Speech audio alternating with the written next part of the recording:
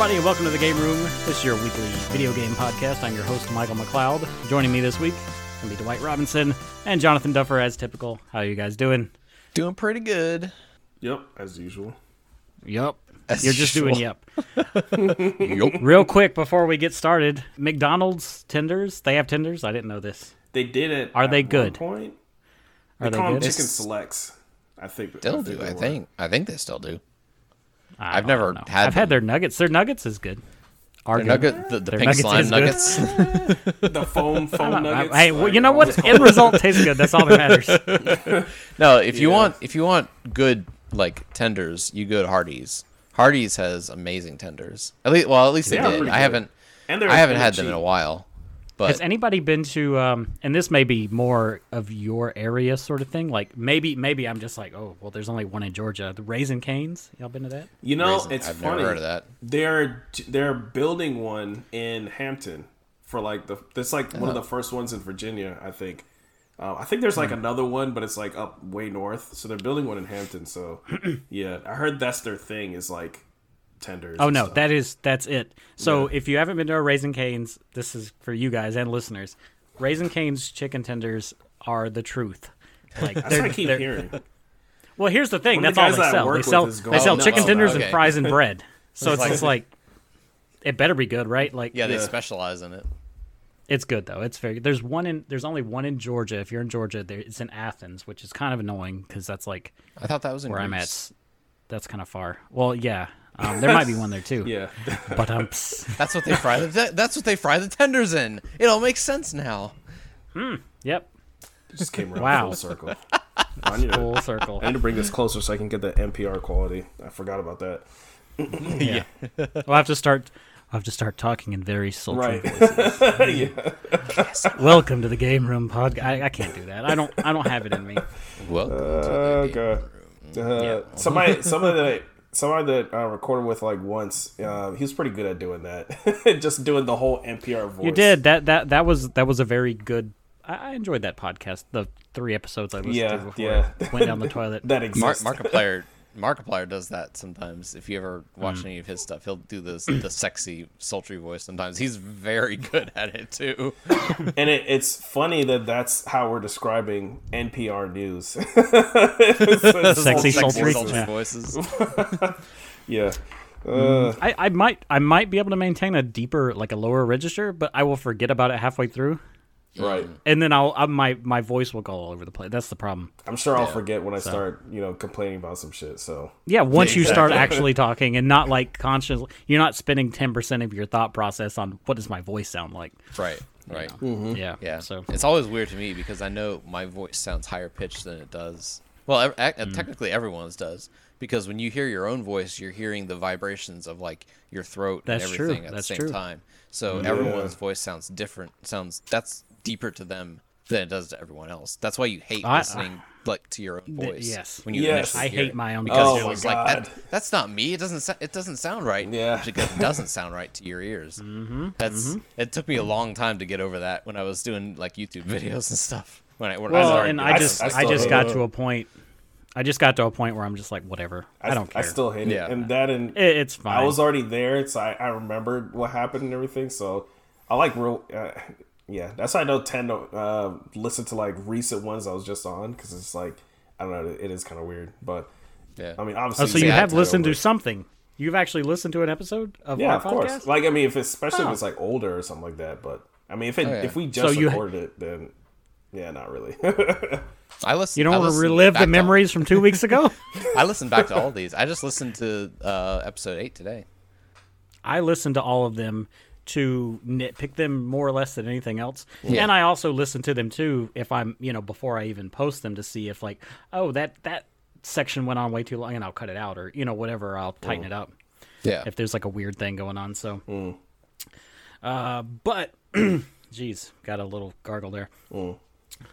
But we're going to have we're going to have a nice little discussion about what we've been playing this week. And then later on, after the break, we'll have a discussion on with Brant McKee from No Podcast. He's going to be on talking to us about, what was he talking about? We recorded this so long ago. Was that Oh, are we game collectors? Yes, That's what yes, it was. the collector Did we one. consider ourselves collectors? So he'll be on for that. So look forward to it. But for this week, I'm going to go ahead and start it off with what we've been playing. Mind you, we record these things ahead of time. So by that standpoint, this week that we're recording, God of War and Sonic Frontiers came out. Yep. So I'm actually going to end on Sonic Frontiers because we've all had experience with that. Yes. Last week. For once in our lives, we all played the Yeah. same game. Right. I know, it's weird. It's a freaking miracle. The last recorded episodes where we talked about games, I had started Bayonetta 3. And since that time, I have finished Bayonetta 3. It only took me a Oh. week. I didn't expect it to be long, but I just want to put everyone's, like, because, especially, like, if people that watch Digital Foundry or, like, Dwight, yeah, you watched it. those two guys. Yeah, Digital Dwight. Foundry I'm and talking more or Dwight. less. the I'm gonna only put. two people. I'm gonna put everyone's mind at ease. The game holds up as far as like a Bayonetta. Like I don't feel like the Switch is degrading it really that much or at all. Like it plays fine. I maybe noticed a few little dips here and there. The set pieces are amazing. The story is good. Action is top tier. So I mean, the voice acting it is what it is. The only like I guess minor things that I didn't really care for. You have to play as 3 different characters throughout the entire story. Of course, That's the what I other 2 heard. don't play nearly as fun as Bayonetta. That's what I heard. And it does have like a theme, like a music theme. Of course, like the first one had was it Fly Me to the Moon, and the second one was like Moon River, Fly me to the moon. and this the one first one's has pretty one, but it's not one of those like top tier like memorable themes. I couldn't even tell you what it was. Yeah, that's the, how fir- like- the first one's really nice. Every once in a while, I'll even the I'll second do it. one's nice. Yeah, I mean they're great, but I really really enjoyed it, and I will be playing it again. It's good times. So, So that's not Fly really Me to the high- Moon was the theme of the first Bayonetta, you said? Correct. Yeah, Mm-hmm. they Was had it they the had like actual a remix. Frank Sinatra like recording or No. They I they believe. remixed it. okay. Well, I mean, yeah, it's a remix. It's not like a direct thing, but I think they might have sampled it. I'm not sure. It's been a long time since I played Bayonetta 1, so I think they may have played Could because they call it the climax version because of course it's Bayonetta, but that version is like it's done in the because Bayonetta's music is done in like this super heavy piano kind of like poppy sound or whatever, and that's what they did. And it's like super high like I said, energy and stuff. the soundtracks for 1 and 2 are both very memorable. Yeah, they're really good. This one, not so much. And I've said multiple times It's that good. the remixes it's to the not as Sega classic Sega music they did in like Bayonetta style for Afterburner. The first time I heard that, I was blown away. And of course, they also did one for Fantasy Zone. I think was it Fantasy Zone? Is that what it's called? It's the one where it's the behind the back shooter for Sega. They had an arcade. Space Harrier? Space Harrier. Why did I say Fantasy Zone? We had this discussion at This another point. We exact talked same about discussion. This. The exact same one, discussion. and I forgot the name again. But yeah, Space Harrier. They have a Space Harrier like remix too. I The only difference, I didn't have to look it up this time. right. But it's great. It's great. I wonder if they, mind you, it's been a minute but since Bayonetta 2. If Bayonetta 2 is published by Nintendo, and they have all these Nintendo themed costumes. There is a level where you take over a like a fighter jet, and you essentially play a game of Star Fox. It's like a shooter. But if really? you're wearing the Fox McCloud costume, it turns into an R-wing instead. Nice. And I think the music may change to Star Fox music, but I could be wrong. It's been a while. That couldn't have been an Afterburner level. Damn it, Sega! Come on. Damn it. Well, it's more Nintendo than Sega at this point. So hey, what is? Well, yeah, what that's is. what I'm Bayonetta 3 though. It's Bayonetta Sega's 3 is fault in my. why it is Nintendo Well, instead of Sega. we had this discussion already. Yes, I agree. But Damn it. I was going to jump onto my next. You know what? I've just realized everything I played this week is a Sega thing. So we started off, Bayonetta 3, and then I'm just gonna throw this out. I've been playing Skies of Arcadia on the Steam Deck. Okay. If you don't know what Skies of Arcadia is, because it's an older game at this point, and it's kind of expensive. So Is it? I'm not gonna tell you. Is it emulated or is it like a Steam version or something like that? Oh no, it's emulated. Okay. So for just throwing that out there, I do own this on Dreamcast. I do own this on GameCube, but I'm playing it emulated on the Steam Deck. If you don't know what this is, a Dreamcast era turn-based RPG with Sky Pirates. You play as like these pirates that are in the sky. They fly around these airships. Yeah, it makes sense. Yeah. There you go. But it's cool though, and it's even though it's kind of dated, it's definitely one of the best RPGs from that time frame. If you ever played like Grandia 2 or something like that, or, I've always heard that, and I've never played it. Never played Skies of Arcadia. Skies of Arcadia is good. I played Grandia 2 for like maybe about an hour because I was like testing out like the burned Dreamcast games that I had or whatever to make sure it worked. Of course. But, yeah. I saw you played Shenmue, right? Just to see if it is worked. Actually. That's literally how I played Shenmue. I did have the real game for that too, though. I have to point out that Skies of Arcadia is like met with a disservice in the sense of like, it needs a remake. But even if it didn't have a remake, at least Grandia 2, I keep going back to that. Like you can buy on Switch and PS4 as a native HD version. Yeah, Skies of Arcadia, the last time you could buy it was on GameCube. Yeah. And even then, it's just like that version, if you want to pick it up, it's like $100+ at this point. Oof. And the Dreamcast version, while I think is a bit cheaper, is still going to cost you $60 to $80, which is insane to me. It's like, come on, man. Put this game out again. Like, you re-released Jet Set Radio. You re-released all these, like, Dreamcast-ish games. Like, that's stuck on Dreamcast and GameCube. Come on, man. Give it the times. Give it the times. It's funny. Grandia 2 is held in such high regard, and I haven't really played it. I played the first one on PlayStation, and I played the third one on PS2. I would say that's the only thing it's on. So. Yeah. But yeah, Grandia 1 and 2 you can buy in a collection. I actually have it on Switch. And they're actually very good. Like, I mean, it's kind of like, here, let's just put these in HD and call it a day. But that's all we really need, really. I mean, honestly, I wish more games would do that. But yes, that's why I'm saying, like, just put this shit out. Like, $15, $20. You don't have to like do a whole bunch of stuff to it. Just because it's very unique in the sense. Now, I wish there was some quality of life improvements. I'd go for a remake, but even if not, I mean, just put it out. I'd buy it again. I'd get everyone else to buy it again. Buy that for $1. Yeah. But yeah, I'd buy that for $20. That, like Night Dive has been doing, and make enhanced editions. You don't even have to do like a full remake. Just like clean it up a little bit, and put some new skins on stuff and that sort of thing. I think the last reference at all was in not Skies of Arcadia. That's what we're talking about. Sonic and All Stars Racing Transformed. Right. Yeah. He was a racer you could get in that game. Mm-hmm. And it was just like, and he even had a level, and I was like, man, this looks amazing. I think that the new no one will ever experience this game doesn't have any of that anymore. No, it's just Sonic characters. Yeah, which is sad because I think even it's Ryu so weird. And Shinobi was Sonic Racing All Stars Transformed, if I remember correctly. So really, Ryu from Sega from Shenmue, is in the PC version of Transformed only. It's not in the console version. It's very odd because he drives an outrun machine, which I think is funny. Yeah, that's awesome. Yeah.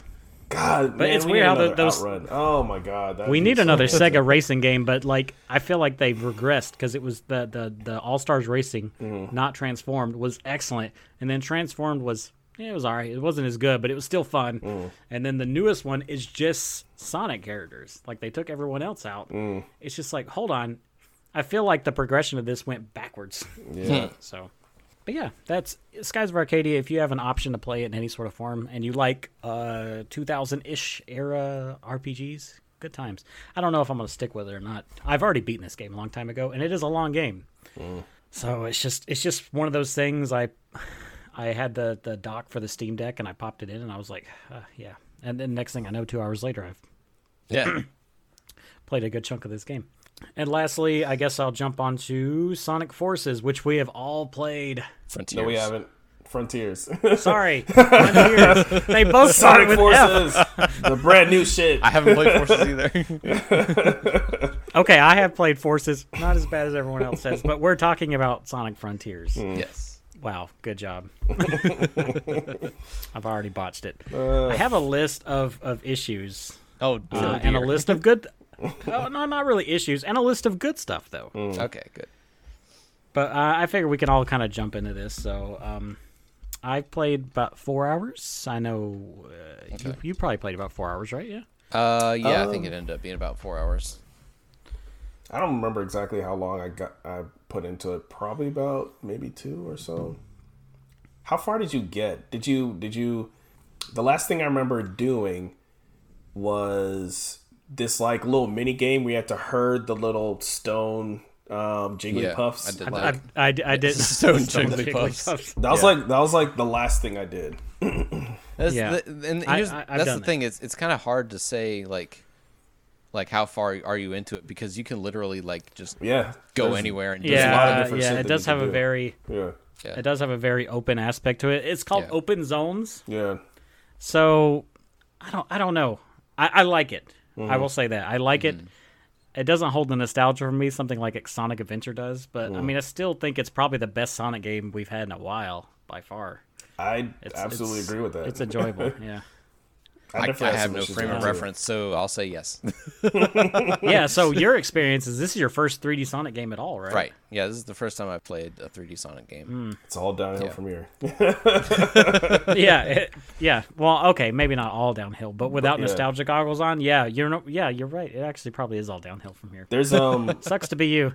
There's some good and bad. I guess if I could jump in real quick, the music is amazing.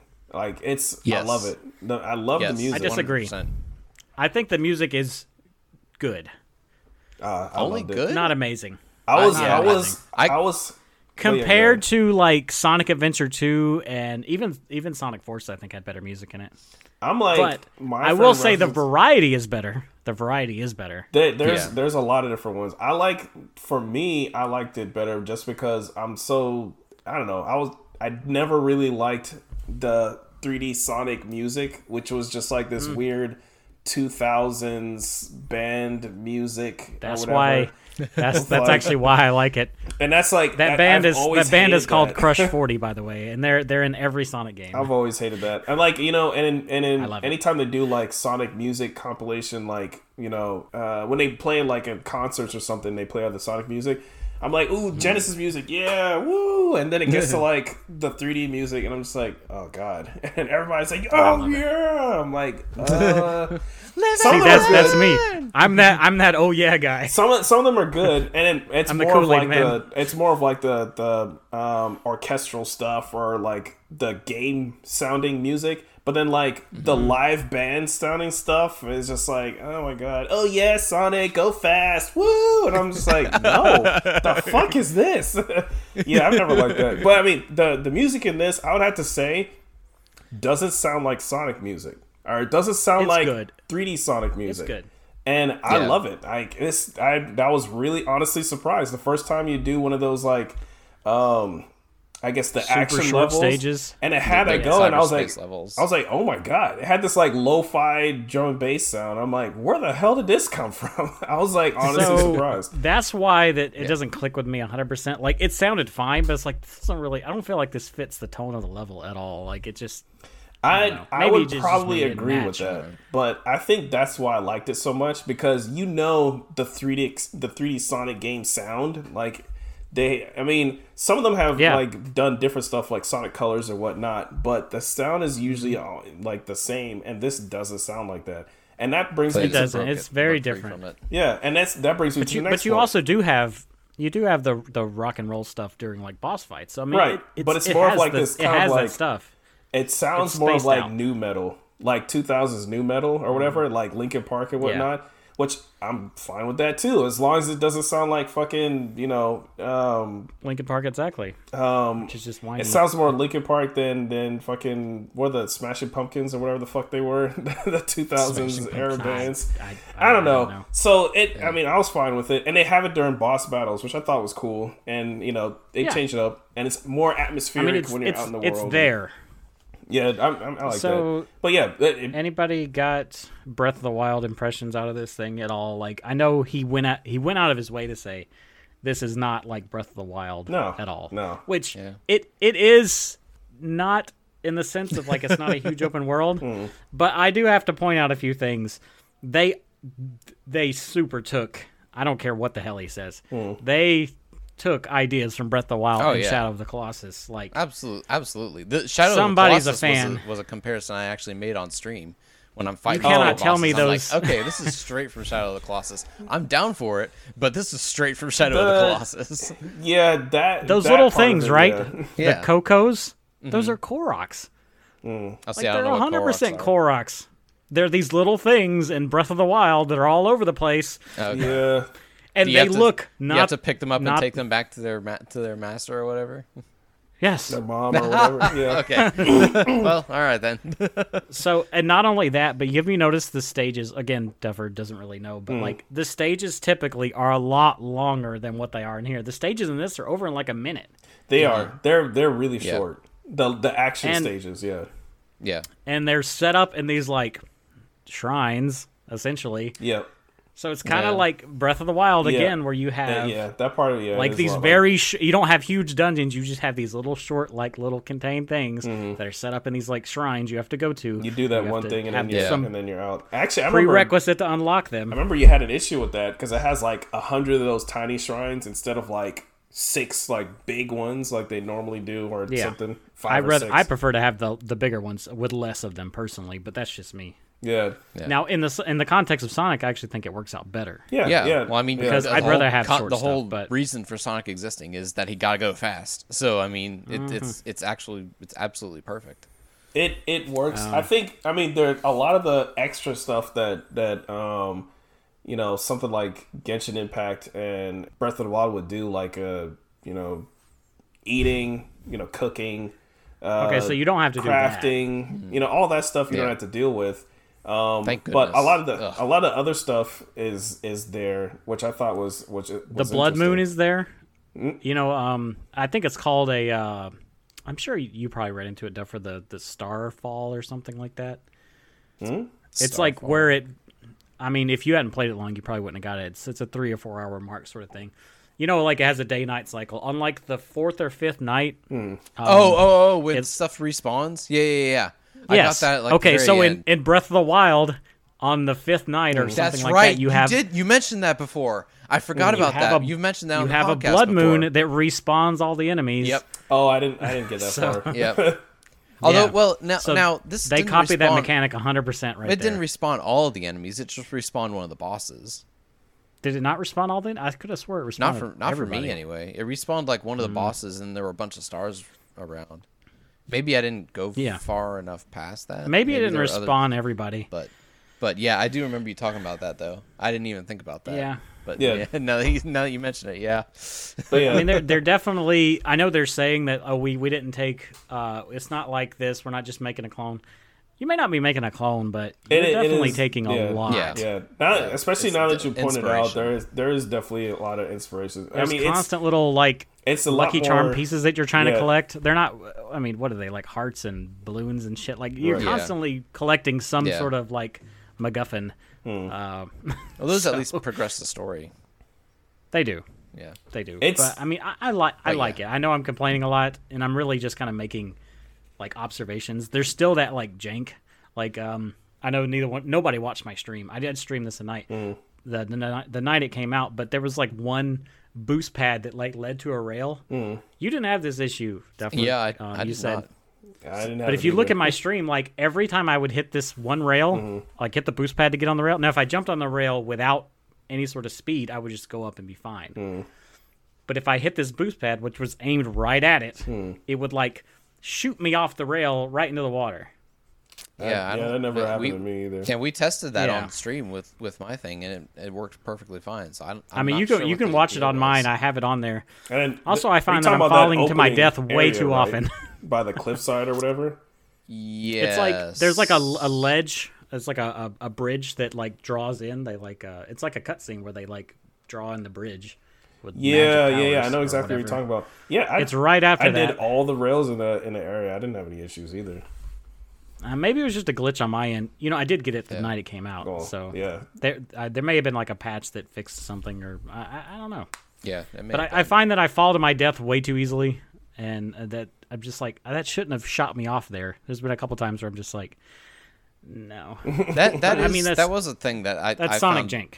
Yeah, I found myself falling a lot to my death, but I think that was more me not being. I think some of it is just due to Sonic being so fast that he easily falls off platforms when you think you really shouldn't. But when you're like trying to aim for them and stuff. But I think also that's partially me not being used to, not just having to get used to how fast he moves, and just having to compensate for it. I think. I don't know if there's like, but I mean, I am used to it, and it's just not.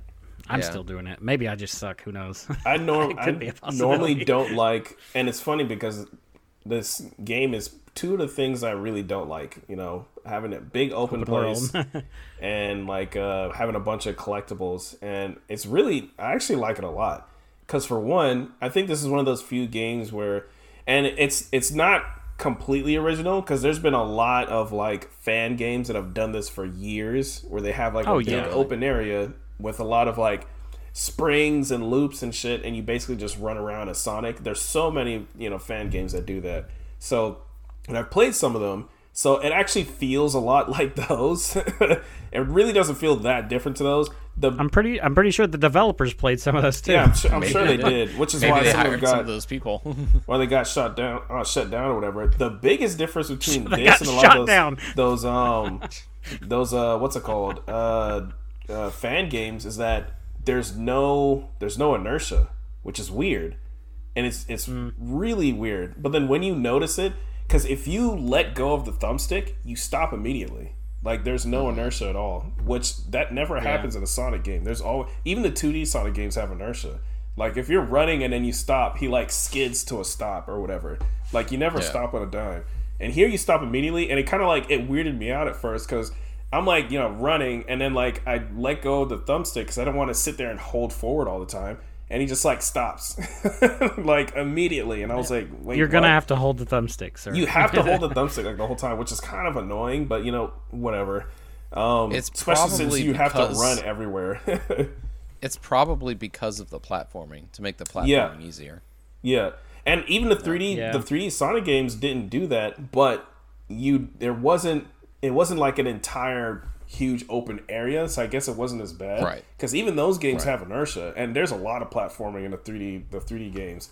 Well, some of them. More so, I would even say probably, especially before they focused wholly on speed. Yeah. Like the first game is way more of a Sonic Adventure 1 game. Especially, is way more, and instead of just boosting rails all the time like a lot of the later ones are. Well, I was talking about Sonic 1, like the first one is I mean Sonic Adventure 1 does have a lot more of that too, but there was a lot of platforming in the first Sonic, a lot of block pushing and stuff like that. Yeah, Sonic 2 is where it really just stuff. like goes nuts with all like the loops and everything. Sonic 3 kind of slows it down a little too, actually. Last question, I guess, on my end, before I let you guys just kind of run free with this. What the fuck is going on? Like, what is happening? Yeah, I mean, they don't tell you a lot. It's an alternate dimension. I mean, come on, what else you gotta know? This is definitely one of those things where there's I don't know why I asked. Things and stuff where you're not supposed to know what's happening at the moment, and they're gonna fill you in later. It definitely has that vibe. Will they though? I feel like that's going to be the issue. It doesn't. I'm going to be like, what? Well, I'm saying it has that vibe. Now, whether or not they actually do is a completely different story. But it definitely has that vibe of, hey, we're just going to throw you in, not tell you anything, and we'll fill you in as the story progresses.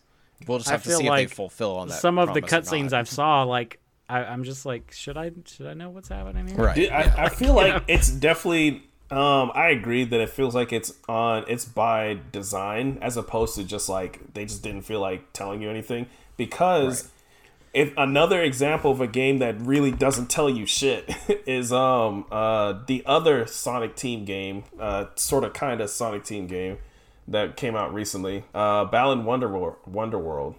that happens. If you play that, it literally tells you nothing. And you start a game, and you see like there's a farmer and just like that, and then like you start the level, and then at the end of the level they're dancing, and then that's it, and you have no idea what the fuck you just did. Yeah, zero context whatsoever. None. You have no clue. This game, it actually, I mean, even the characters are like, you know, what the hell is going on? You know, so it's that's true. They are. You know, I guess I actually like the voice acting too. I do, good. And that was the next thing I was going to say. This is probably some of the better voice acting I've heard in a Sonic game, and that's not a. I mean, the thing is, not a huge bar, you know, very high bar, but you know, yeah, it is very good. I really liked Robotnik's voice. I really liked Robotnik's voice. Amy's voice was not as annoying as it has been in like other games that I've seen. So I'm like, even though I wasn't like a big fan of it, I was like, okay, it's fine. Everyone that's being voiced is the same voice actors they've had for a while. Is it? Like they're the same ones. It can't be because Sonic has so much more bass in his voice now. Maybe the guy grew up a little bit, but it's the same guy. I can tell it's the same guy. He actually sounds. We can look it up. We have these magic sounds better now than he normally does, but he has like so much more bass in his voice now. I don't like Sonic's voice. I think the voice actor's doing a good job. I don't like the voice though, because you don't think it like fits like his Sonic character. Yeah, Roger Craig Smith, and that's the guy that's been doing it. He's definitely doing something different because he absolutely sounds. It sounds like he has a deeper voice. It sounds like he's supposed to be older, and he sounds like he's going out of his way to be a little bit older. And he's not. He doesn't sound as annoying as he normally is. He's like, "Come on, Tails," or any of that bullshit. He doesn't do that. They don't sound that bad. Y'all need to watch Sonic. Oh my god! Even in Sonic, my favorite 3D Sonic game up until this point was Sonic Generations, and he still does it in that. he's still. But I mean, I was honestly surprised. I was like, "Holy shit! Okay, this is actually not that bad." I had my finger on the switch to Japanese dub button, hovering, and then like I heard the voices, and I was like, "Okay." He has that button modded into the console. Yeah, I was gonna say, just waiting. Is there a Japanese dub button? There is. Can you switch it to Japanese voices? I don't think there's a button. Yeah. I mean, you can switch. You can switch the voice. You can switch it to like Spanish, German, Japanese. It had a bunch of different options actually. All right, we're all playing this on German. God. That's but didn't just offend our German. Yeah, no. I don't know. Oh my God. all 6 of them. Yeah, but I mean, this is pretty like high. This is a known thing. Actually, yeah, that would be really high considering we speak English. This is a known thing for them too, though. I mean, it's just like one of the most unsexy languages ever. They had commercials of just like German bikini models or whatever, and they start talking, and it's just like, oh my god. But yeah, I mean, I really did like the Robotnik though, because you haven't really heard him. Yeah, I thought it was pretty good. The point I've gotten to, you haven't really heard him say much, but what I did hear him say he sounded a lot less like a megalomaniac who had no idea what was going on, and more thoughtful and calculating. I was like, that's a better Dr. Robotnik. The voice direction of this game, it's just like, all right, guys, look, I know this is what we've been doing forever, but we're gonna need to turn the corniness down like a couple of notches. Yeah, and that's what it sounds like in general. Like a lot of the campy corniness that you normally get from a 3D Sonic game is not there, or it's just like very greatly reduced, which I was honestly very surprised about. So that's weird. And the only thing that I kind of was iffy about is the look of the game. The game doesn't look bad, and I'm not talking about like technically or whatever, but just like stylistically, it does not look like a Sonic game. It's very sparse, it looks like a Zelda game, which is fine for what they're trying to do. But like compare it to another recent 3D Sonic game, right? Sonic Lost World. I thought Sonic Lost World, which also was copying off of a Nintendo game, but Sonic Lost World looked very unique. It was super vibrant, super colorful, and it was packed with shit. Like I actually love the way Sonic Lost World looks. Yeah, a lot of the levels. Sonic Lost World to me is the spiritual successor to Sonic Extreme. it's almost like the Super Mario Galaxy of Sonic games. Oh yeah, almost. Yeah, almost like they copied it 1-to-1. But yeah.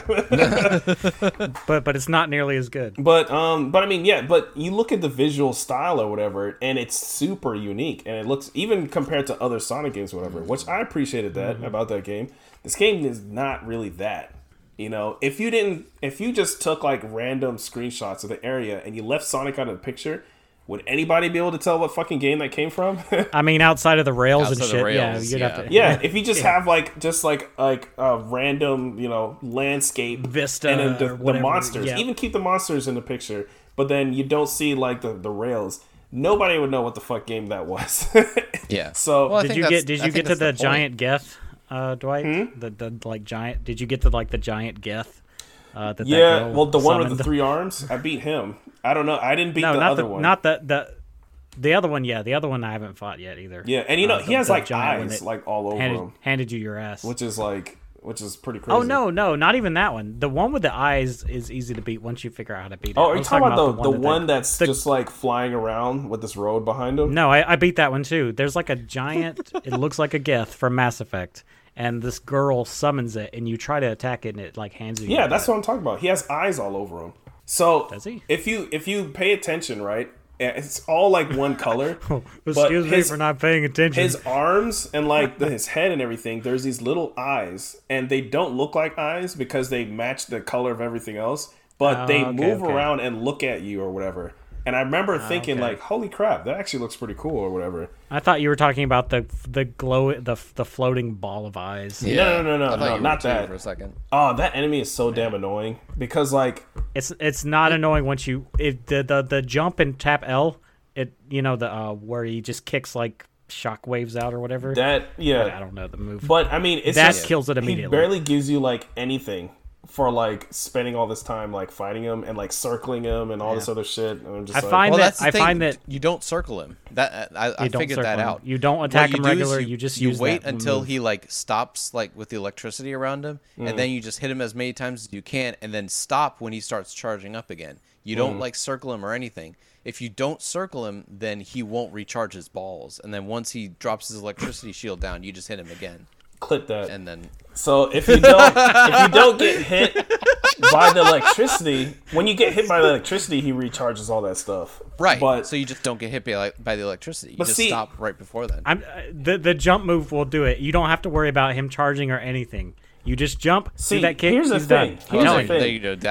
All three of us have 3 different ways of finding this one enemy in a damn Sonic game. To me, that's part of the reason why this game is so good.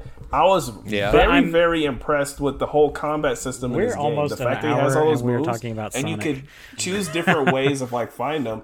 In a usual Sonic game, you just did a homing attack. That's all you could fucking do. That's literally it. Most of the times you can't even jump on their heads in like the 3D Sonic games or whatever. So the fact that there's all this shit, there's all these different ways. There's different enemies you have to like approach differently.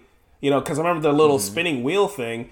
I found the easiest way to kill him was to shoot him. That's how I'm doing it. With the Sonic Booms or whatever. And, when I saw that you could unlock Sonic Booms, I'm like, why the hell has Sonic not had this before? Has he? And I just didn't know. It's Sonic, and he could never do Sonic Booms before?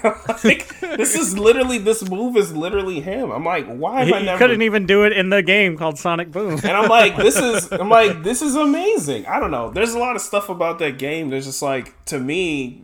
there's been other good Sonic. I'm not going to say that there's never been a good 3D Sonic game before this. Oh no, there definitely has, but this is unique, and I will say the impression that it gave off from the early trailers is not at all how the game was like when I was actually playing it. I would definitely say if you're interested, definitely give it a shot. Unless it's on Switch, in which case, I guess if you don't have another option. But we're not going to get all into all that. We need to move on. We're only at 40-something minutes, and we've only talked about a couple things. Dwight, don't you tell us about Dragon Ball: The Breakers? Because I'm interested to know how the hell. Yeah, the game sucks. But let me. Okay, I'll get into that. Somehow I felt that coming. Yeah, that's why I didn't even bother renting it. The only thing I was going to add about the Sonic thing, when you first started up, and DF made a point about this too. I hate this. The graphics mode that it puts you in is 4K 30, and it is terrible because it's not even a consistent 30. It looks terrible. I mean, the consistency is really bad. You switch to the 60 FPS mode, so much better. And on top of that, magically better. The resolution, why do you just not pick this? The resolution doesn't even go down really. Like it has this the super sample 1800p. It's so close to 4K. It's just like, why did you not set that as a default in the first place? That's a huge mistake. I wonder, what were you playing it on? I was playing on a Series X. Was it on a 4K That's TV? What I was playing on. Yeah. Maybe that's why it defaulted to 4K, because I played it on my PC on a 1920 by 1080 monitor, and it defaulted to. Yeah, that's not. It doesn't really work that way on like Xboxes or whatnot. So when they'll usually have like a performance and a quality mode. For a lot of games, they default to the performance mode, and then you can choose the quality if you want. It just depends on which one works better. The only time they default to quality is if in the performance mode, it drops you down to like 1080 or something crazy or something like that. In this game, the performance mode is objectively the better option, and it doesn't default to that, which doesn't make any sense. It's practically just defaulting you to a 30 frames a second game that looks the same. Right. It's just like, why would you? Yeah. It's a switch to turn on 60 frames a second. That's the point I'm trying to make, because most of the times you have to sacrifice one or the other. Like a game will be. Yeah, you don't have to sacrifice anything. It just starts you off in the worst mode. Yeah, because you can be 4K 30 or you could be 1080 60 in like maybe in another game. But this game, it puts you in objectively the worst mode for no reason, and it's just the stupidest thing. So hopefully they fix that in like a patch or something. And hopefully they did. Oh, all right, one thing I wanted to say was, remember we were talking about the DLC that you have to activate before you start the game? Yeah. Mine was already activated when I went and checked. Well, because you had it on PC, it probably was part of the package that installed. I would imagine. Maybe. That might be. Yeah. Okay, that's all I want to say. Yeah. Are you sure? A great game. I love that game. I think it's great. So I might buy it. I don't love it, but I like it. I might buy it. I give it a like. But 7 out of 10. Yeah, so Dragon Ball: The Breakers. Oh my god. So 4 out of 10. I'm so glad. And the thing is, when I saw it in my queue, I added my queue because I wanted to try it out. It said the keep it price was like $30 or $40 or something like that, which I thought was crazy. I was like, is it really that much? It should be cheaper than that. Yeah. On Xbox, it's like $20. So I don't know why the physical is. I guess it's like a special edition or something. Maybe they only released a special edition on disc. Maybe, I don't know. I don't know. But I have no idea. So the game's not worth $40. It's not worth $20 either. Oof. So this game, is it worth $10? No. Higher or lower, Bob? Honestly, this game should have been a free phone game. It looks like a free phone game. It plays like a free phone game. That's what it should have been. This should never have gone on a Series X. None of that. So. And I'm actually a really good pitch man had an idea that should have got tacked onto another game. But he was so good at talking. He got his own game. Absolutely, the idea of the game is actually really novel. I complain all the time that a Dragon Ball game will come out. Well, Dragon Ball Z game will come out, and all they ever focus on is, of course, Goku and Vegeta and blah blah blah, the usuals. Of course. And it's not very often that we get a Dragon Ball game with those characters. Like, you almost never see that nowadays. That and the other characters that were so prominent in that, like, Bulma, Yamcha, and Tien, and all those other characters, they're just like tacked on as extras. You never really get to play them. So the whole idea of the game where you play as like normal citizens running away from like Frieza and like Cell and stuff, I think is a cool idea. This should not have been its own game. This should have been a tacked on mode on something else. This should not be its own game. It is not nearly enough there for you to hold on to. I played it, or maybe like a free to play with like a premium skins or something. Yeah. Like so the fact that you have to pay $20 for this game is insane. So, anyways, the game itself is super bare bones. There's only one map. There's only one mode. There's only one thing you can do. Plus, run away. You can buy currency to get skins and shit, which is stupid. There's only like a couple of characters you can even play as. So you make a created character, right? And the prologue is the story mode. That's the entire story mode. It's just this little training thing. And it does this stupid thing that I hate when games do this. This is a huge pet peeve of mine. So the training mode explains you all this dumb shit that you already know how to do because it's a damn game. And it's like, oh, use the left stick to move. Yeah, use the left stick to move and the right stick to aim. And it's like, okay, yeah, I know this. And it spends so much time telling you dumb shit like games. That. But then it doesn't tell you important shit specific to this game that you're not going to know. Like, I have no idea how to open up the map and see where I'm supposed to go or what I'm supposed to do. But it's telling me, oh, press this button to jump. Well, at least you know the left stick moves your character. I hate that shit. So on top of that, the way that the game. So one character, of course, is one of Frieza, Cell, whatever, and they're killing off the human characters to upgrade themselves. They go into the next form until they get to the final form. You know the deal. The citizen characters, you can pick up like all these items to use to try to like ward them off, which I still don't really get why, because you die in one hit. So it's like, and you can't really do any damage to them. So why am I picking up this rocket launcher to do no damage? It's stupid. And then it's just to give away your position, really. It's really dumb. And then like it will, if they find you, you're dead. You die in one hit. It's no contest. So there's like different like objectives you're supposed to do. You can collect the Dragon Balls, or you can gather these keys to go and unlock this thing. There's like shit that you need to do. But the thing is, it doesn't give you like, it doesn't tell you like how to like do it. And then in the training it says, oh, you can use the Dragon Radar by pressing this. I'm like, all right, cool. When I actually play the real game, where the fuck is this Dragon Radar? I don't have it. And I'm like, do I have to find it? To find it? Like, where is it? And I'm just like randomly running around. Do you get a radar to find the radar? And I'm like, it's like all the objective stuff, you don't know. And then there's Dragon Balls, right? I found one. I had no idea, who had the other ones. It doesn't tell you what the other people on the team have. So this guy chucking it Frieza. So like this guy runs up to me, and then I see over his head that he has 6 Dragon Balls. So I give him mine, and then he calls up Shenron. But I'm like, if he wasn't standing next to me, I would have no fucking idea. Like he just happened to like run by me, and then like I saw him like, oh, and so I dropped mine on the floor, and then he picks it up, and I'm just like, what? Like what the fuck? I don't know. And then you can get like a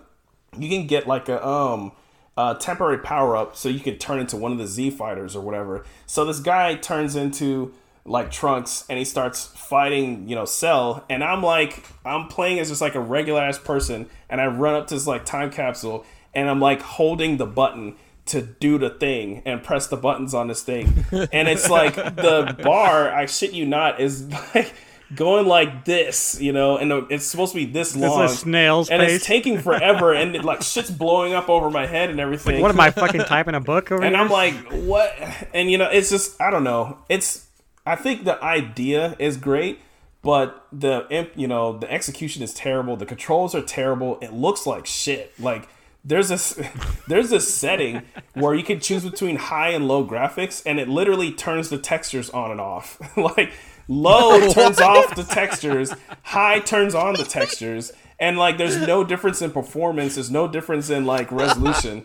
It runs at 60. But it's like at 1080 or 900p resolution or whatever. Oh, wow. And I'm like, why is this setting even here? Why? I mean, I guess on the original Xbox, if you turn off the textures, it runs faster. I don't fucking know. And it's just there's barely anybody playing. It took like an hour for me to get into a game, and then after that, I was like, let me try one more game. I couldn't even get into it. Like, there's nobody playing on the day it came out. If you go onto the Xbox store, you'll see there's all these people complaining. So I paid $20 for this bullshit. Like, there's nobody even playing this game. Like, why would you release a game that is super niche and it's not crossplay and blah blah blah? The usual complaints. Yeah. And I'm just like, this needed to be. See, they were re-releasing Kakarot on PS5 and Xbox. Series consoles. This needed to be an extra mode for the DLC. Exactly. Like that's what it should like. It gives you an incentive an incentive to rebuy that game on again or whatever. So Reverse is a similar thing. Bandai Namco, I solved it. Reverse, I tried that for a little bit, and that's also pretty much shit. But it's like an add-on to, Final Fantasy, to Resident Evil 8, right? There's no way in hell they'd be able to sell that game separately. It is not worth it. Yeah, but and that's what they should have done. That's exactly what they should have done with this game. It should have been a free add-on. It should not have been its own game. There's no way, it's just ridiculous. But anyways. Corporate business people and their want for money. So enough of that. Enough of that, indeed. We need to get moving with quickness. Two good games I played. I finally beat Valkyrie Elysium. I really love that game. I love the endings, and a lot of reviewers are saying that it doesn't tell you a lot of story, and blah blah blah, whatever. And I mean that's true for like most of the game. When you collect your Einherjar or whatever, because you slowly collect 4 of them throughout the game, they kind of just like they play little clips or snippets of their story out of context throughout the level. So you don't really, understand what the story is. But after you get them, you unlock these little vignettes or something like that. I guess they're kind of like books on tape, and there's 6 of them for each character. If you ever played Lost Odyssey, yeah, they did the same thing. Yeah. In that, that's what they did for these characters. Digimon Survive did the same thing too. Yeah. So similar thing, but yeah. So they're fully voice acted. They're basically just like radio, clips or whatever. They're fully voice acted, and they have like sound effects and stuff. They're actually pretty cool, and it fills you in a lot of their story, and you get a lot of it just from their conversations, because they'll randomly talk to each other while you're playing, and they'll stop talking when you actually get into combat. So there's a lot of times I'll hear them start talking, and I'll just like wait it out and listen to them and everything. I think the story is actually really good. The endings, I was invested. I thought that was really cool. Of course, my dumbass returns it to GameFly like the day before they released this huge like patch where they added in all this extra shit. So I do plan on buying the game, even though I beat it. I beat all 4 endings, and I got it's like $30 on GameFly right now to buy. Yeah, so I'm gonna get it. And then what was it? Unlocked pretty much everything that was in it, and it's weird. I can't get the platinum trophy because I played it on hard, and most games, if you play on the hardest setting, it will give you all the trophies for the below settings for free once you beat it. By default, yeah. This game doesn't do that. Like, I still don't have the normal completion like, no, we're gonna make trophy, you work for it. which makes no sense. There's no way in hell I'm gonna replay the entire game on normal. I think hard was great. Honestly, after I played the demo on normal, I was like, yeah, I'm putting this on hard, because when you have it on normal, you don't even try to use you don't really try to figure out the combat, because you don't have to. You can just mash and you're fine. On hard, you really do need to, and especially, but it's not like really bad. But once you get to the last level and those bosses, yeah, I start spamming the shit out of it. There's like normal, magic attacks, but the main one for if you ever play any Valkyrie games is the Nibelung Valesti or whatever, which is like their super attack that they do. And you do that in here, and it also like boosts your magic and attack. So I was just like waiting for that to come out so I can use it. I don't know. It's a lot, but I thought it was great. So Signalis, I also played that. I think that game is great. This is honestly one of the... I have it downloaded, but I haven't tried it yet. Yeah, so it's... if you don't know what it is, it's on Game Pass right now. It is a horror game that's kind of based, I think, that you're at some sort of remote colony somewhere, and you're playing as like an android, like a female android, I'm guessing. It's kind of like a Blade Runner situation where you don't really know if this is like an android or if this is like a bioengineered human or whatever. But they're on this. It's like a mining colony, I guess, and you're looking for a specific person, and so as per usual these kind of games, shit has happened. You're waking up in the middle of the shit, and you're trying to figure out what that shit is. And there's like androids that are roaming the halls, and they're like off their rocker. They're killing people indiscriminately or whatever. There's some people that you meet up with that are like hiding in corners and stuff, and it will help you with stuff, and you can gather things. The interesting thing about this game is that it's styled to look like a PlayStation game. So like a PS1 game. So it's an overhead view, and all the character models, all the textures and everything look like PS1 textures and character models. Like, that's what it looks like. It looks really awesome. And it has... Yeah, I definitely have to check it out. It's basically Resident Evil overhead. Like, it has all the Resident Evil trappings. You have your little pistol. You have a shotgun. You have to gather up ammo and stuff. If you... everything's scarce. You can mix together stuff to make stronger healing stuff. There's an item box in a computer screen. It's like a DOS computer that you save on or whatever, just like in Resident Evil. So if you like those kind of games, and the puzzles, there's some pretty nice puzzles in there too. You get like a radio chip at some point where that also gets included in some of the puzzles. Like you can tune into certain frequencies, and you can use that in different puzzles. I'm not going to spoil like what you'd have to do, but it gets pretty in depth with some of the puzzles. But overall, yeah, I think it's a great game. I love the look of the game. It's insane. Like it looks amazing. I kind of would love to see like a remake of this. Game Pass on PC or Xbox. You should definitely give it a shot. Yeah. All right, Duffer, you have 1 minute. Yeah, I have 1 minute. You have 1 minute to make this a tight 60. Honestly, Duffer, I think it'd be worth it for you to get Game Pass or PC, honestly.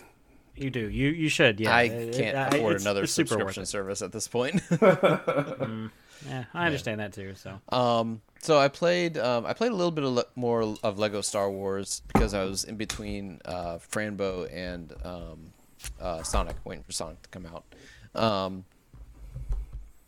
There's not too much to say about it. I just choked on my own spit. There's not too much to say about it. Gross. Yeah. The only thing I did want to say about it is it's so, I don't know, it's weird. I can like remember things and levels from like the older Lego Star Wars games. When I booted this one back up, I remembered that I was on Tatooine and I was playing episode 4. But for the life of me, I can't remember a single thing about anything that came before that.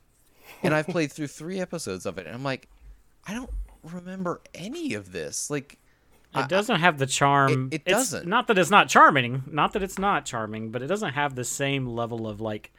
Yeah, it doesn't have the staying power. I guess I don't know what it is. Like the only I said I couldn't remember anything. The only 2 things I could remember were the 2 times I had like glitches. And like I was really frustrated because it wasn't like working properly. That was a highlight, yeah. Yeah. Other than that, it's just like I don't remember any of these other episodes or the levels or anything. It's really weird. But I'm still playing it and enjoying it, and I'm gonna finish it. It's just it's just one of those things that I'm not like super like rushing to get back to. I understand. I mean, I've played through it twice, and I remember some bits, but I couldn't tell you the majority of them. Yeah. So. Which is kind of disappointing because I was really looking forward to it. But I'm still playing through Pokemon Sword. I've gotten through some of the quests on the first island, the first expansion pack, which is the Island of Armor. Is that the snow one? That is not the snow one. That is the non-snow one. It's like springtime and all that stuff. It's pretty fun. The story, like the story mode there isn't like nearly as in depth because it's just kind of like a challenge, kind of a thing. More along the lines of it's kind of like what you were doing before, where you have to like go out on like do these challenges for the gym, but there's like a set of them, and then once you do this set of challenges out in the island, then you come back and then you have like the final battle or whatever. The most fun I've been having is just running around catching everything, because now that all the Pokemon on the island are level 60, and there's like a ton of stuff that wasn't in the like the main game. So I just went and bought a ton of Ultra Balls, and I've just been running around chucking them at stuff. Like anything that I see that I don't have, I chuck an Ultra Ball at it, and nine times out of 10, it'll catch on the first ball. There have only been a couple where I actually had to use more than one ball, and even fewer that I actually had to fight to weaken them before they would stay in the stupid ball. But charge the balls first. Say what? So you said charge the balls first. Yeah, exactly. Yeah, I mean, most everything, I can catch pretty easily. So, but yeah, but I've been having fun with that. And I don't think I had a chance to talk about the ending of Fran Bow. I did finish. I don't think Fran you Bow. did. You were still going on with it last week. Yeah. Did I? Okay. So yeah, I did finish that. Very interesting game. It kind of doesn't resolve as much as I'd like it to. It kind of that's unfortunate. Kind of some questions that I didn't get answered at the end, but it was a good game though. It has some interesting mechanics. It does more stuff with the pill of like the pill where you change between two different worlds. You don't have that in the entire time, but you have similar mechanics to where to where you will change between like different views that are different depending on that have like different stuff in them and different people and all depending on what they are. So I don't want to spoil anything, but in case anyone wants to play it, but it's a super good game. I definitely recommend it. And you could probably get through it a lot faster if you weren't streaming it and like taking your sweet time like I was. So it's not super long. It's only like 5 chapters, but really good game. Definitely recommend that. It looked interesting, so I might give it a go eventually. We'll see. Yeah, absolutely. And the only other thing that I wanted to say really quickly, I beat Getting Over It with Bennett Foddy. I got over it. I am insanely happy. I hope I never have to do that again. But I actually did beat it. I beat it on stream. It'll be up on YouTube eventually, but it's in the VODs right now if you want to go see it. But yeah, I actually beat it. And it feels really good to me because I remember watching back when Markiplier played it when it was first coming out. And watching the whole thing, I was like, there's no way I would never going to be able to do this. Like, it's absolutely impossible. No possible way I could do it. And I did it. So it feels really good to me. And I'm super proud of myself for sticking with it long enough to actually learn it and beat it. So, and other than Pokemon Go, which has Community Day tomorrow, that's about it for me. We're going to go ahead and wrap this part of the podcast up, and we're going to take a quick break. When we come back, we're going to be talking about game collections and game collecting, and do we do it, and whatnot, like that sort of stuff. I'll see you then.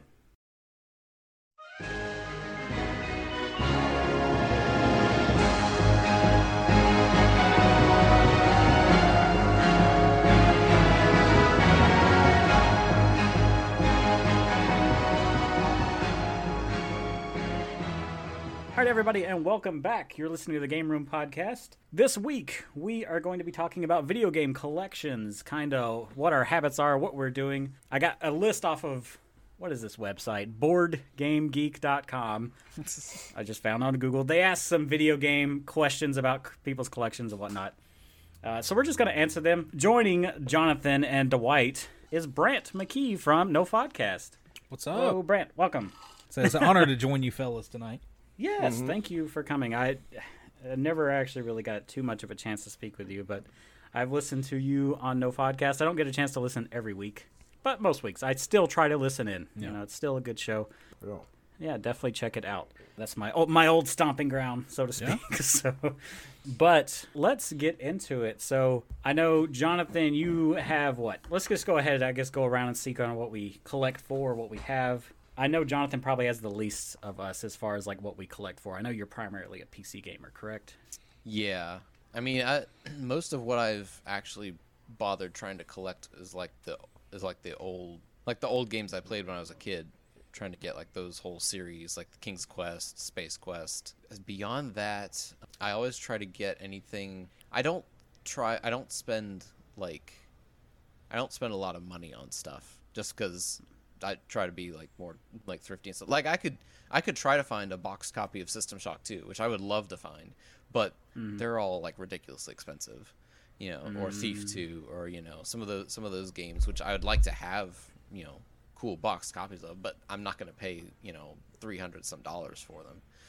They're going for that much, really? That's ridiculous. Okay. Well, that's just a number that I threw out, but they're probably they're probably going for a lot like that.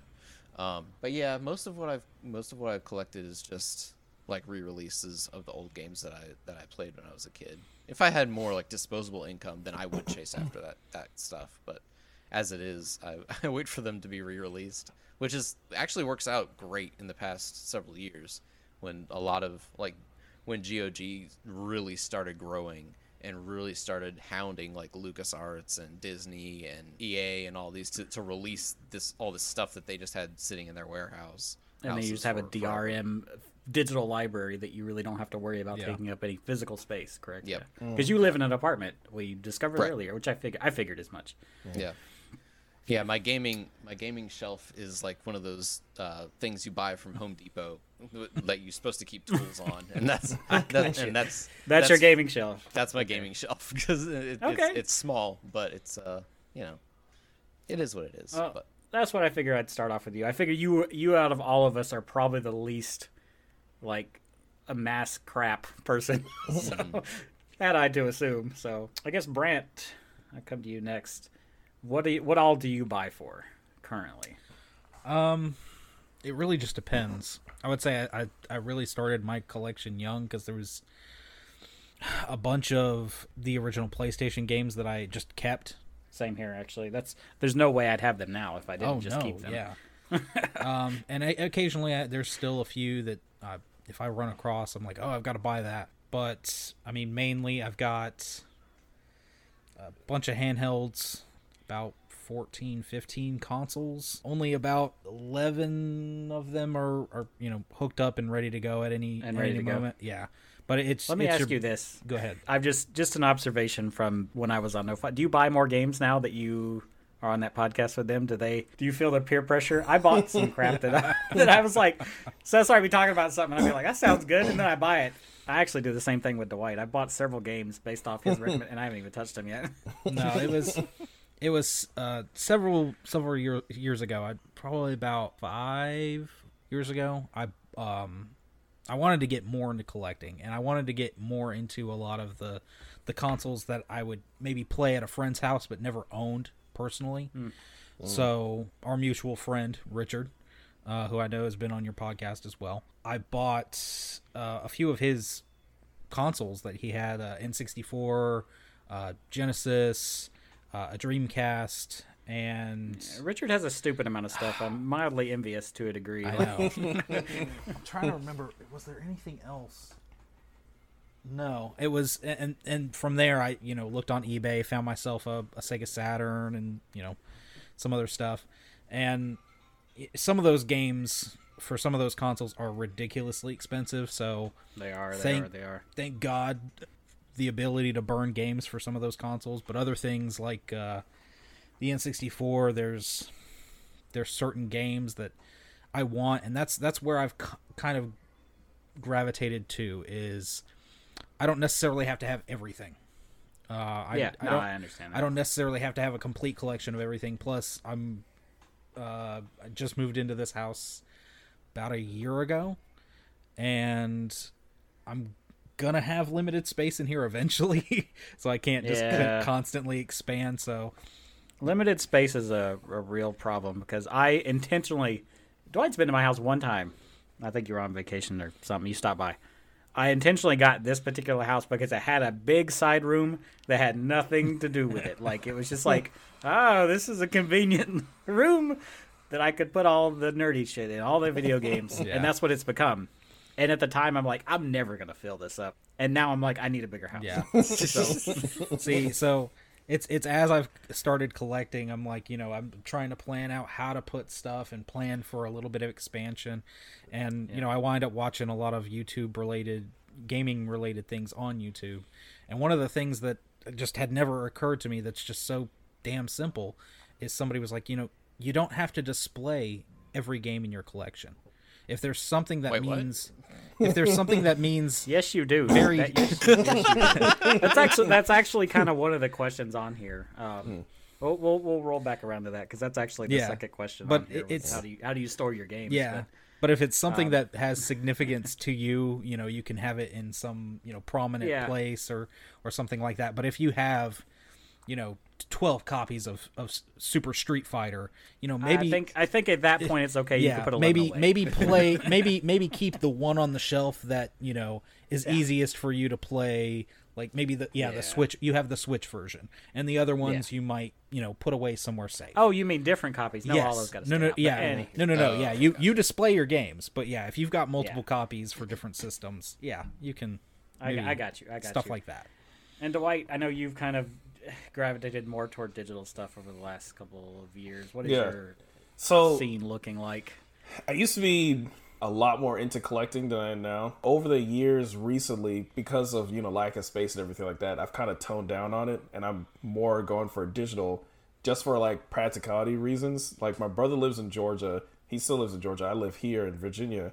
So, I mean, in most systems nowadays, you can share your libraries. So I share my libraries with him. So we'll play on Xbox, PlayStation. So that's why I always get the digital stuff. That and, they go on sale all the time.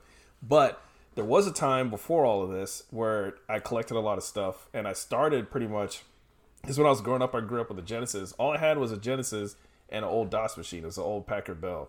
We didn't get another PC until 98 second edition when that came out. So that's primarily I was playing DOS games, PC games or whatever, and then my Genesis. That's how I learned how to solder and all that too, because when the connector went bad, I had to solder that shit. I couldn't, I was a kid. Oh, wait, you just taught yourself how to do that? Oh, yeah. Well, my dad taught me, yeah. But anytime I guess that's a little better. Yeah, anytime it broke, though. Here, son, here's a to fix it. Hot iron. Go for it. 10-year-old Dwight running around with a soldering tool. But yeah, if it didn't work, I had to fix it. And that's also how I learned all, computer shit, because if I wanted to play a game on DOS, I had to figure out how to do it. So it wasn't until the original Xbox. I got the original Xbox as a gift, like a year after it came out. From then, that's when I started collecting stuff. All the shit basically that I missed before then. Because I had like emulators and stuff on the computer, but I never had a Super Nintendo or any of that stuff. I didn't grow up with that. I grew up with the Genesis. So I helped somebody fix something at their house, and they gave me their Dreamcast. I got an N64 by one of the babysitters that used to go to their place or whatever. So you've been paid in game systems. Yeah, I was. Yeah, essentially at the time. Yeah, so I got an N64, got a Dreamcast, got a PlayStation, stuff like that. So we kind of went over that first question, is how long did it take you to amass so many games? It sounds like we all started pretty early, held on to a lot of stuff, maybe got rid of some stupid stuff over the years that we should have held on to. But yeah, I wish the second question on this list is, how do you store so many games? Mostly, I'll kind of talk about this actually too, because I didn't really talk about my situation, and you've been over to my house. And we talked about this a little bit. I like having everything I have on display. I don't like the idea of toting stuff up.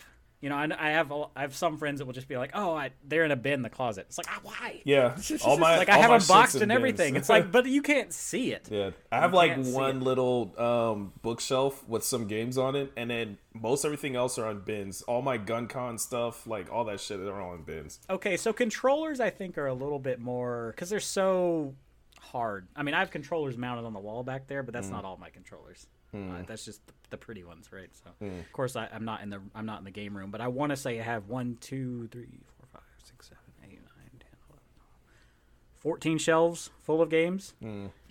Sounds about right. Yeah.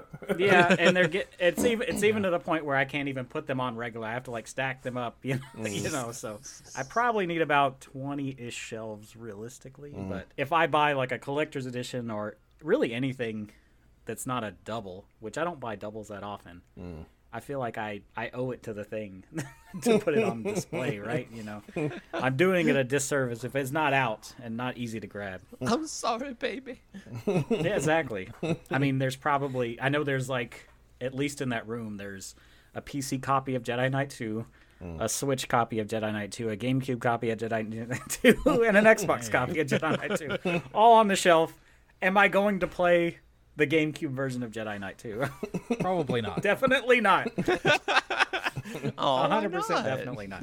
And I'm never gonna play that PC disc copy, because you can get it on Steam for like $1, you know. So, and it's so much easier for me. I have to have them. I have to have a dedicated room. I don't want people coming into my house thinking I'm some sort of loony. At least not for that reason. I mean, most of my stuffs are still in bins. I actually gave a lot of stuff to my brothers. They have all the N64 stuff and the Genesis stuff or whatever, and my sister, and I think they have the PlayStation stuff. So I mostly just have the PS2 stuff and Xbox stuff and GameCube in bins, and they're all in the closet. Because like right now, even though we have plenty of room for me to dedicate a room to that, my wife has pretty much taken over most of the house. There's 2 living rooms or 2 like sitting rooms or whatever. Well, the old room you were in looked like a powder room or something like that. The old one you used to it was like makeup and stuff behind you. Yeah, I mean this is the office. So the office, I know the listeners can't see this, but that's all like her yarn shelves with all these different colored yarns or whatever. And then of course there's the nail station back there. Yeah, it's okay and to like a bookshelf over there. Men can knit. It's fine. But yeah, so I mean, in here I also wanted to collect like arcade stuff too, and I want to put in this little alcove here. And then the main living room is where I just have like a little bookshelf with some of my stuff on there. I've also been collecting a lot of like LPs and coffee table books and stuff like that too. What is the motivation for owning so many games? Obviously, you can't play them all. Right. But I can try.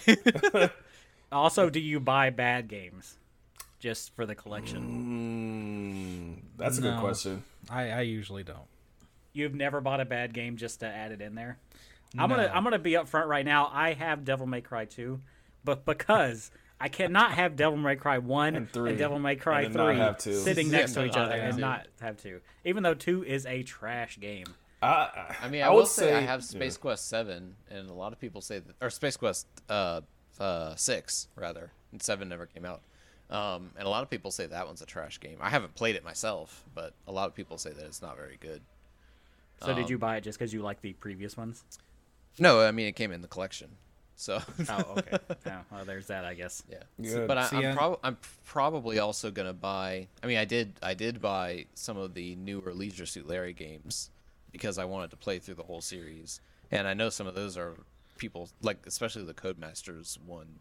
People are just like, ugh, it's garbage. So, but I am that like a completionist kind of a person. So.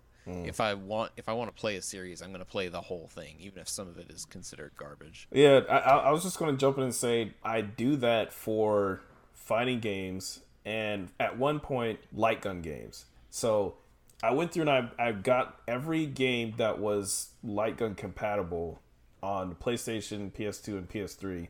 Regardless if it was good or not.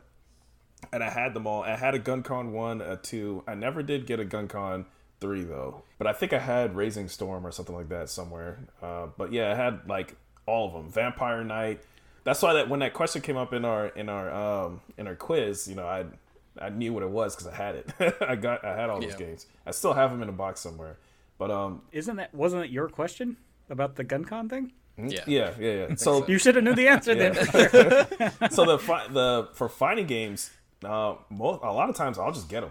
I'll get like as much as I can, and then I'll get all the DLC. If I get a fighting game, I always get all the DLC for it, which I don't do for any other game. For most of the games, I don't really care. But if you have a fighting game, that's one of the ways that they get you. You release all these extra characters and stuff like that. How the hell are you going to have a fighting game and not have all the characters for it? It's like half the game's missing. So of course I get all the damn characters for it. And there'd be games like, one that it's gotten updated recently and it came out years ago, Skullgirls. So Skullgirls had new characters that came out. Hell yeah, I booted that shit up so I could download the characters and then turn it right back off and never touched it. Like, of course. I did that for every Smash Brothers character, by the way. Exactly. It's just like, snap, Sora's out. Yeah. Sora, boot up, play like 2 rounds. I'm like, all right, I'm done with Smash Brothers until somebody comes over. That's the thing I have, and it's my reasoning is always like, because me and my brother, we've played fighting games since we were younger or whatever. I'm like, you know what? Anytime if we're gonna boot up a game and play it, it's got to be ready. It's got to be updated. It's got to have all the characters. It's got to be ready to go at a moment's notice. So I have them like that's true downloaded with all this shit. I'm ready to throw down right now, not 3 hours from now. Yeah, at 3 hours from now, I would have calmed down. But any other game, I could care less. But yeah, fighting games, I gotta have all the shit. But yeah, I got you. You know what? DLC would have been a good question to add for this. Do you buy the DLC for stuff? That's not in this list, but that's a good. Also, I just thought of another one that's not on this list too, and that's collector's editions. So, Brant, you say you don't really buy bad games for your collection's sake. No, and I mean, even as recently as a few months ago, I mean, like Limited Run started. They had that big show, and they're doing all those full motion video games like Plumbers Don't Wear Ties and Night Trap. Yeah. Bill and Ted's Excellent Adventure or whatever. That was the NES game that they had a game for that. Yeah, and I actually at least found somebody that was really excited. Hey, yeah, I love that Bill and Ted's game. I'm like, what are you talking about? more power to you. Well, I guess that's another thing, because I mean, somebody's trash is another person's treasure. I mean, maybe they had a really good time with that. Nostalgia plays. That's a whole other thing too. If like a game that you love that is considered to be trash by the gaming, populace or gaming media or whatever, I have a couple of those too. I have a ton of those. I mean, I have an entire Shenmue shelf, and no one seems to like Shenmue. So, speaking of Limited Run, though, no shade toward Limited Run. Okay, maybe a little bit of shade toward Limited Run, but because I love them, right? I mean, I buy stuff from them pretty frequently. I think I have Knights of the Old Republic on Switch coming. Again, I don't know why. I like that game. So, but they have Glover up there on N64, like a repro card, right? Something you can get 40. Yeah, $40 or $50. That game is a $10. N64 you can buy it. $10-$12 on eBay. Yep, that's the collector's edition. We had like stacks. Of What's so collectors about it? That's one of those trash games that you would have like a stack of. Especially like all the wrestling games and everything for N64, they would just be sitting there. I mean, it's a fine game. I'm not shitting on Glover. I'm shitting on the idea of like that's kind of like $40 and $50 for a reprint. That's a nostalgia money grab, is what that is. I feel like, at least. Mm-hmm. So, I don't know. Speaking of that, collector's editions. Do we buy collector's editions? None of you can say no, at least, I'm pretty sure, because I think I've heard you all talk about buying collector's editions. Yeah. If it's a game that I really like, then I will buy the collector's edition for it. Like, I mean, if I hadn't backed the System Shock Kickstarter, like I got a boxed copy of the game for that. But if I hadn't backed it and they were available to be purchased, I would have bought one. You would have bought it separately. 100%. Same thing if System Shock 2 came out with one. For the games that I really enjoy or have made like a huge impact on the industry. Myst. If Myst came out with like some kind of massive collector's edition, 100%. I own all of the games physically. I own them all digitally at least once over. I know some of them. I think all of them I own them twice over. I would 100% buy it again.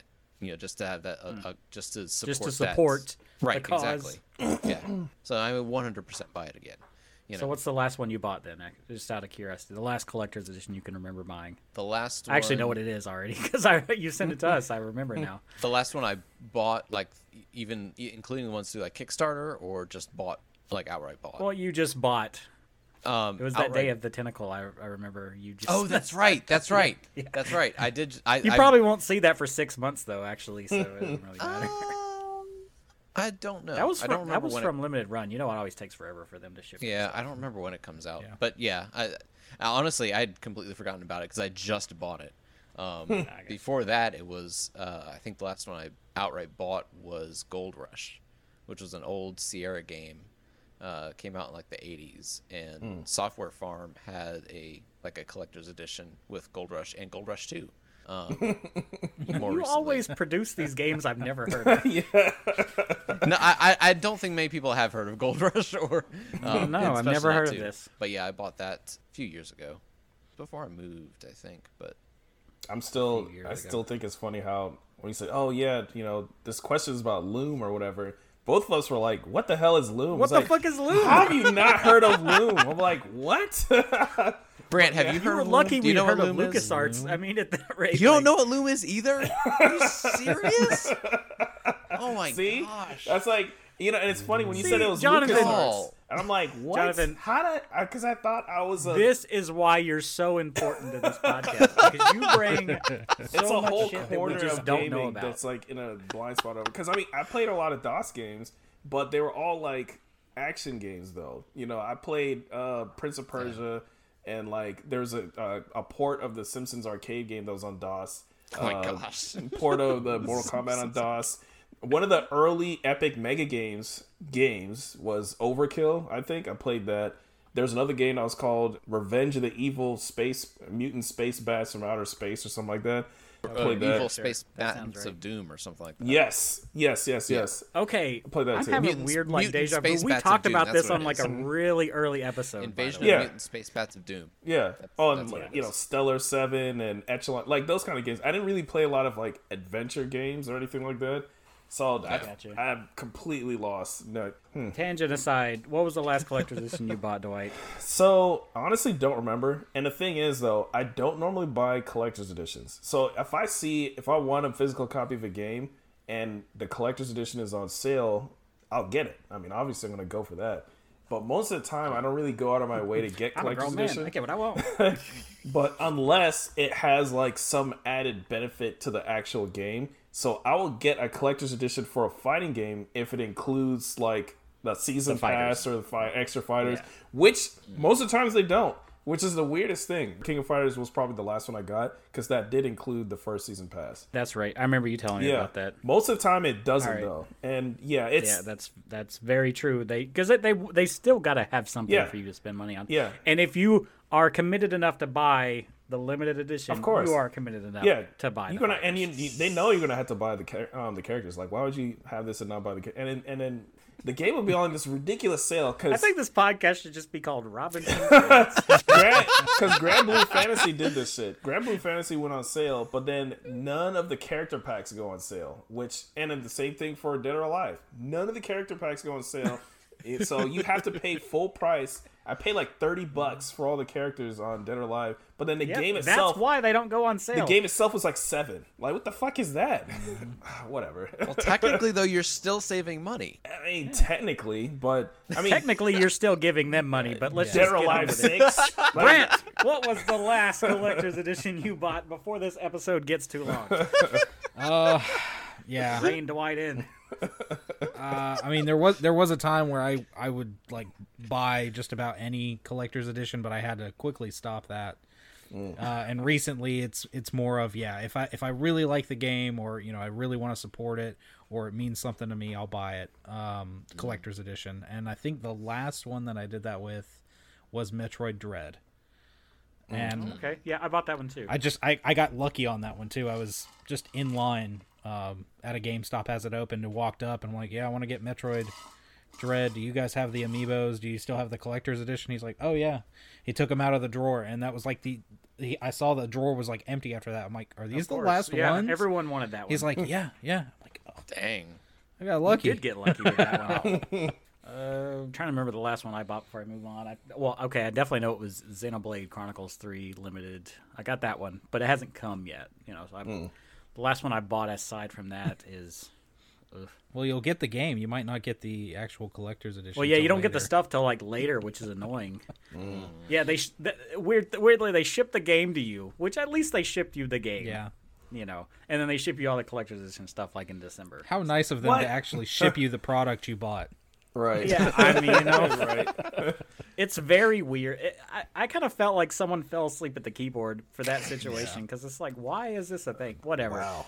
I have the collector's edition for the other two, so I'm going to. So it's basically you bought like a ticket or something. You bought that it sight unseen. that allows them to Essentially. finish up designing the rest of the stuff and manufacturing it and then shipping it to you. Yeah, That's crazy. Yeah, pretty much. Yeah, I'm like looking around.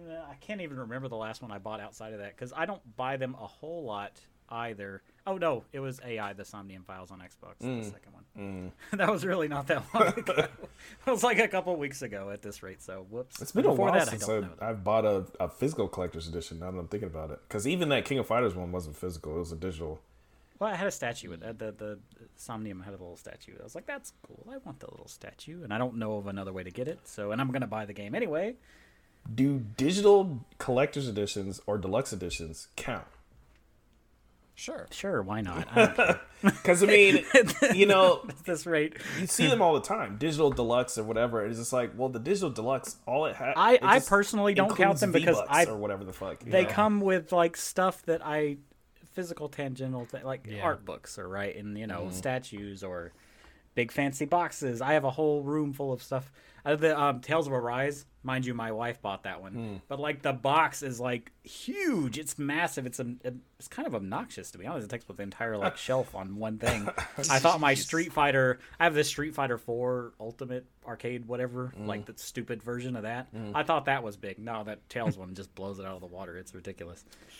That's and the thing is, it came with a statue, and I was like, "Oh, the statue's gonna be ridiculously big." It's like a third of that box. It's like, what the hell? Yeah. Well, I think the last super ultra deluxe collector's edition I ever got was Killzone 3, and I didn't actually buy it. I won it. Oh, the one with the Hellgas helmet. With the helmet. I have that, and I won it I think it was like at a Best Buy training thing. I won that. Okay. So or something. I can't remember where I won that shit. I got it from somewhere. I definitely didn't buy it new. Maybe I found it at like a Goodwill or something. I don't know. I just wanted the Hellgas helmet, so I have that. And it has a spot for you to put all the games under the helmet. Yeah. Oh, that's pretty neat. Mine's sitting in a box somewhere. I don't even remember where it is. And I let somebody borrow the game, actually, and I haven't gotten that game back. But I do have the helmet in the box and all that. I don't have the game anymore. I have, 3 copies of the Shenmue 3 Collector's Edition. That's like the Halo. I have a sealed Halo 2 one. collectors, where everybody and their grandma has the Halo 2 collectors. The cat helmet? Yeah. Well, there's one on here that says, "What do you think your collection's worth?" I'm just gonna skip that one because that's really no way to tell at this point. Bro, you're gonna need like an abacus and like a I actually do have a collector's app on here. Like I have an app that tracks my games. Does anybody else do? Well, I guess you don't really keep. I have an app that tracks my games. It's called Steam. Well, like your physical games. Do you have anything? I don't, because I don't have enough stuff, I think, to get to that level. I have stacks of like burned Dreamcast games too, but yeah, I'm sure Mike is definitely going to need like a room full of like financial advisors and all that to actually go through. Okay, all so that the like app the Muppet that I Christmas haven't Carol. updated in a while. I have not updated this app in a while, but it's called CLZ Games. If you're a collector, I recommend it. Keeps track of all your games. They have a movie one too, but I mean I don't really collect movies like that. But so it's called CLZ Games. You could put anything in there. It tells you how much it's going for and all this other shit, and how many and per platform, breaks it down for you. So it says now, and again I haven't put anything in like a month or so. It says I have 2,574 games on 28 platforms, valued at $72,468, which I'm sure is wrong. See. I'm sure is wrong. Yeah, I'm it's gonna too throw low. that out That's there. low ball. That's way too low. I've seen it. That's a low ball. But I think that's a low ball. that's definitely a low ball. I'm gonna say Nah. I'm definitely you need like somebody to officially appraise it. You need like a group of people and get some insurance for it. I think that's too much because here's the thing. Are they assuming that it's all in pristine condition? A, they're all assuming it's in pristine condition. Okay. B, okay, so like it's got my valuable titles, right? It says Shantae Game Boy Color $2,000. Okay, I have the limited run version. Yeah. I don't have like the original print. I would say Yeah. the reason why I say it's a low ball is because that's just kind of the games, right? That's not counting all the paraphernalia and all the rest of that Oh stuff. yeah, I do have a bunch of paraphernalia. Why A are we calling bunch. it paraphernalia? A bunch. Because that's what it's called. Collectibles. Paraphernalia. It's And it says definitely Go-Go over Hypergrind 72. is my Absolutely. next most valuable game. But then it has like Legend of Zelda Ocarina of Time valued at $400. Probably What? because Where? it thinks it's sealed. Well, I mean, Well, it's the collector's edition, and it's like, I mean, it's maybe pristine, the but it's not Master sealed. Quest edition on GameCube or something, but Yeah. I don't know about the Yeah, N64. so, like, So some of these are a little, I'm gonna give it as like this is not correct sort of thing. Yeah. Wow, this Adventures of Batman and Robin, Matt gave me that. On Super Nintendo, it says $300. I think that is pretty rare though. I think it did go up in price quite a bit. Yeah, it's still trash compared to the Genesis version, but that's another topic. I think they both are good. Thank you, sir. Last question on this list: what do your friends or significant other think of your gaming habit / collection? Not really, because mine's not that crazy, so it's not really that serious. My wife actually, she doesn't like when they're all displayed out because she thinks it's tacky. So, but I've done it in a way so that it's kind of blended together, because I have the PlayStation Classic and stuff under the TV in the den, which is her room, and my living room has all my shit in there. Her living room thing has like plants and crafts and books, but I put some of that stuff in there. Non-cool stuff. Right. So, I mean, I've had to fight to keep, my LPs out on display, and I have like a boxed set of like all the Alita Battle Angel, comics and whatever. I have all that stuff, but oh, really? Yeah. Yeah. Okay. So, I mean, I have some of that stuff, but I don't have I don't have like walls of stuff, so it's not that serious. Like I say, I keep mine to one room to prevent the levels of judgment that they are referring to in this question. 2 rooms. Because the one you're in and then the other one. Okay, the one I'm in is my office. See? My office is allowed to look like whatever it wants to. Just to let y'all know, the room that he's in right now, that stuff is not the main room with all the stuff in it. It is not. Well, they can't see it though, so it doesn't matter. Yeah, that's right. Yeah, exactly. Listeners cannot see it. This room looks completely normal, I would think. It's fine. Well, I mean, except for the wall of controllers and the Pokemon cards. What's wrong with the wall of controllers? Nice. It's not. And the Pokemon cards have nice art on them. You said normal though, and all it's of not like Boba Fett's normal helmets. Although he does have a whole pack of Pokemon Oreos back there too. Yes, that is also true. It's just the wrapper. I took. It's just the wrapper. Okay. Oh, okay. That's okay. That makes sense. I mean, it's still in the Oreo shape, but I made sure it maintained its shape. But yeah, I'm not about to just collect. Same thing with the Mario cereal. It's like, I'm not about to just have this cereal sit here for an eternity. The box is fine. That is hilarious. I still have it to one room. No, it's not. Listeners, no, it is not. when the Mountain Dew throwback came out, and they had like those jugs of the Mountain Dew throwback. You remember that? I do not. No. It was several years ago, but it was the Mountain Dew that they made it with like real sugar, like real. I sugar. do remember this now. Yeah. Okay. And so when it came out the first time, they sold these jugs of it, because the original Mountain Dew mascot was like a mountain man, and he had the jug of like, it looked like moonshine or whatever. Well, Mountain Dew is like slang for moonshine, I think, right? Right, yeah. Exactly. So they released these limited edition Mountain Dew moonshine bottles, and it's not like the actual like big size, but it's probably like yay big around, like a like a smaller scale or whatever, like like maybe half a CD size. Okay. And it's specific. Like very taller, specific. like about tall as a lava lamp, sort of. I'm just trying to describe it for people who can't see my specific hands. again. That's good. But listeners know exactly how large this is now. That's great. But anyway, it's as tall as 3 CDs, a book by Michael Crichton. But anyway, the point is, I bought one of those and I still have it with unspoiled, like undrunk. Undrunk. Oh yeah, never open it at this rate. I never opened it. Wait. How long ago did you get that? Oh gosh, I don't know. That was. Don't worry I mean, about that was ages ago. It was when Throwback first came out. So like we're talking probably you're set. Probably at least 10. Probably at least 10 years ago. I'm about to say it would have to be 8 to 10. I wonder if that's still good. I mean, don't try it. There's so many preservatives in it. It's probably fine. I drank a Mountain not Dew. only for the taste. I drank a Mountain Dew that was 4 years old. It was completely flat, but I didn't get sick or anything. See, but this is also in glass, sealed with a bottle. So I mean, I don't know if it keeps just more than plastic. Don't do it. You got to keep it for the collection. I'm not going to at this point. But there you go. And Brant, I guess we'll kick it around to you. I mean, I keep it to this room. Still got more plans to display more things, and my significant other. Half the time, like, we'll go game shopping.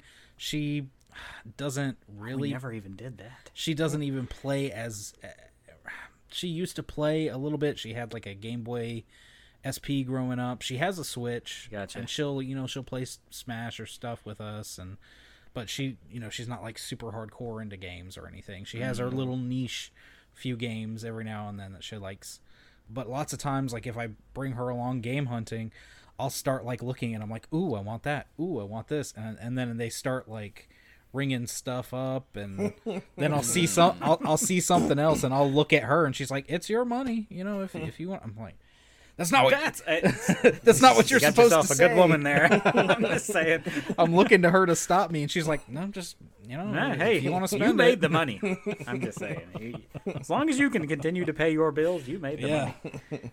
Yeah, we didn't even really get on a topic of like game hunting and stuff like that, but maybe we'll save that for another day, because that's something I personally enjoy doing. Not that it really benefits me to add more shit to a growing backlog that I'll probably never get to. Or like picking up the 4th or 5th copy of Lego Pirates of the Caribbean on X system. I think I'm missing it on PS3 at this rate. I would say, though, it is much easier to hunt for games in Georgia than it is in Virginia. There's just... I would disagree with you. It's trash here. Yeah, there's just not Jonathan's got it good and he don't even do it. You're in Florida, right? Yeah. Well, I guess Florida's a big state, but whenever I would have to go to Florida for work, the place I would go to... Tallahassee, I think. There was like 4 or 5 game stores, and there was like a Goodwill. I forget what it was called, but it was like a Goodwill just for games. Oh there. Wow! What? That's interesting. It was awesome. It was like 4 or 5 game stores within like not walking distance. That would have been ridiculous, but within like short driving distance around the hotel, they would always put us in. So every time they were like, "Oh, you got to go to Tallahassee for a week," I'd be like, "Woo!" There I would are just come back with like an extra suitcase full of shit that I didn't start with. So there are a couple around here. I don't know. I haven't been to any of them though, just because I never find the time to actually go. Well, it doesn't really seem like that's your sort of shtick at this rate anyway. Well, so I would totally go to see if I could find something. I mean, like I was mentioning before, I looked it up. It's like System Shock 2, factory sealed box copy, $500 on eBay. Yeah, it's too much. So like if I could find, if I happen to find something really cool, then I would pick it up. But I just haven't made the time to actually go out to these places. Yeah. And something's a little, I don't know. eBay's just not the same. No, I feel like I used to use eBay cheating. all the time, and I mean, I don't know. I haven't really used it lately. Yeah. Oh, all right. I forgot. I did buy just because I found it and I could. I did buy a copy of E.T. on Atari. Wow. Nice. I saw it in a game store. Did you get one out of the landfill? No, it was in one of the gaming stores in Virginia. And I went there just looking for. I think I was looking for a Pokemon game actually. Yeah, I think that was when I was looking for Heart Gold, and I saw it sitting on the shelf, and I was like, oh, snatch. Yeah, why not? I don't know if it works. I haven't actually tried it, but I have. That's a nice little piece of gaming history, if anything. So there's one of the do you buy old crappy games? Yes, actually I do. Yes, because that's a very very rare find anymore. I mean, I would have bought that too had I saw it. So I cannot. That's one of those really say anything. You see it, you got to get it. Yeah, absolutely. And with that, this week we're going to go ahead and give our game recommendations and our anime recommendations. This week we have, let's see, Jonathan for anime and Dwight for games. I guess we'll do games first. Go ahead, Dwight. What you got to recommend to the listeners out there for this week? And do not go on a stupid long rant. This is already running long. I know how you do. I don't care what the frame rate is. I have to say, let's just go with Crystar. I'll recommend that. Worth a play. It's one of those like AA Japanese RPGs. So not huge budget, really small. It's actually, you go through these like really trippy looking dungeons. There's 4 different characters that you can play as. And as you go through the story, basically after each chapter or whatever, you go to like a hub place and you can level up shit and whatever and then go into the next chapter or whatnot. But it's really linear. Promising. And it has multiple endings. You can't miss anything though. You do an ending and then story shit happens and you have to replay the last part of the game again. that happens 3 times, and after the 3rd time you get the true ending. What kept me playing was the story, because it was kind of interesting. It's not anything super crazy though, so don't go in there thinking that it's some like amazing shit that's gonna blow you away. But it's no Scarlet Nexus, is what you're right. saying. I would say yes. The story is much better than Scarlet Nexus. Okay. So I thought, it's interesting enough to keep me, wanting to figure out, what happens and everything. So I kept playing. The actual combat is very simple. It's an action RPG. And you played this on Xbox Game Pass, I'm guessing? No, I played it on PlayStation. So I rented it on. It's PS4 and PS5 only. Actually, no, PS4, PS5, and Switch. That's right. That's right. Yeah, it's not on Xbox, is what I mean. They do have it on Switch also, but. Got you. So I played that first. I rented it on GameFly. I'm getting it mixed up with Chris Tales or something like Chris that. Tales, yeah, that's different. Yeah. So yeah, I mean, it's worth a play. I wouldn't spend a whole lot of money on it, but I mean, it's worth a play at least. So GameFly it essentially, which right? is what I did. Yeah. Sponsored by GameFly. We're not sponsored by GameFly, but yes. We need to be, about man. We GameFly mention all it the every time. damn episode. Please spawn. Every friggin' episode. All right, and Jonathan, what is your anime recommendation for this week? I am going to recommend probably one of my top 5 anime. Is Erased. That's a Erased good one. is yeah. I knew Dwight would like that one. I've never heard of this. It is liked it a too. 12-episode anime, so it's a short one. But it's nice. But Do it's I have it? it's on Crunchyroll. So if you have Crunchyroll, you can see it on there. It's on I do Netflix have also, Crunchyroll. actually. But my Is it on wife Netflix? also buys a lot of anime. Or at least so we it may was have at one point. They had the live action show and the anime on Netflix. I haven't seen the live action. I want to though, but I have seen the anime. So what is the premise of this for me? So it follows a guy Satoru. Oh Lord. A guy named Satoru, Okay. who has an ability that he calls revival, which basically it sends him back in time before something life-threatening happens to someone. So like an example from like the first episode, he was walking down the street and he sees a girl gets like hit by a bus or a truck or something and gets killed. So she gets like hit in the middle of the street, and his ability sends him back like 5 minutes into the past, and then he's able to run over and like grab the girl before she gets hit and saves her life. So it's that sort of thing. It's Ghost Trick, Phantom Detective. That's kind of what this reminds me of. Okay.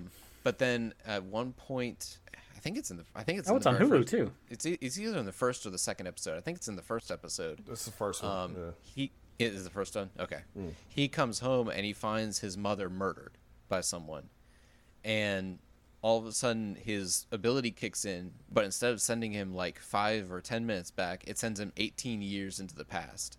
And so now he's just kind of like, so now he has to figure out how to who killed his mother and how to prevent her murder while he's a child, because he's like an elementary school kid. He's like he goes back into his child body. Yeah, he's a child now. Yeah. So he's in elementary okay. school in his child body and has to figure out how to prevent his mother's murder, essentially. Okay.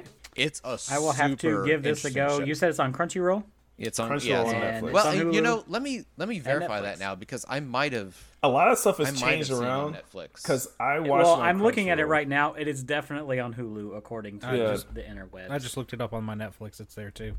Okay, and Okay. it is still on There we go. Crunchyroll too. So yeah, Good. so it's Nice. everywhere. So But we have yeah, plenty of. I may have to watch that. You said it's only 12 episodes, right? Yeah, it's 12 episodes. It's Nice. a super interesting mystery. Highly recommended. It's absolutely wonderful. All right, ladies and gentlemen, that is going to be our show for this week. You can catch us next week. We have a few more episodes left in this season. I am Michael McLeod. You can catch me streaming on Twitch occasionally whenever I decide to do it under Michael_McLeod. And you can contact this podcast, on Twitter at GameRoomPod, also at GameRoomPod@gmail.com. Jonathan, plug your stuff. Twitch.tv/Enchantermon, YouTube/Enchantermon, Twitter/Enchantermon, pretty much anything you can think of /Enchantermon. Not anything, but Dwight? those are the 3 major ones. All my Those are your Twitch 3 major ones. announcements go on Twitter, and I usually stream Mondays, Thursdays, Fridays, and Saturdays, starting at around 6:30. except the days we record this, and then I have to start later. Yes. See, a set schedule. Especially when we go long-winded. Dwight, plug your Yeah. stuff. So DMoney8719 on pretty much everything. I also occasionally stream on Twitch. I was going to stream my wife playing Stray, but then decided at the last minute to not. And she got bored of it pretty quick, actually. Oh no! And Brant, you got anything to plug? I guess I can say no podcast. Yes. No podcast at pretty much anything. If you didn't plug it out. Instagram, Twitter, Twitch. We stream our podcast weekly. Usually they're Wednesday. If you can't catch us live, we post it anywhere, everywhere you can get podcasts. Either myself or any of my co-hosts kind of stream randomly on Twitch. So I recently did like a bunch of all of the original 3 Crash Bandicoot games. Oh, nice. I saw that. Yeah. I just streamed first part of Stray. Hopefully I can get back on that and finish that. So It's very sure you can do it. I have faith. it's just making time. That's all it is. Yeah. Sucks to be a grown-up, doesn't it? Yeah. Damn you, Bills. But with that, ladies and gentlemen, we will catch you guys next week. Goodbye. See ya. All right, then, bye. Adios.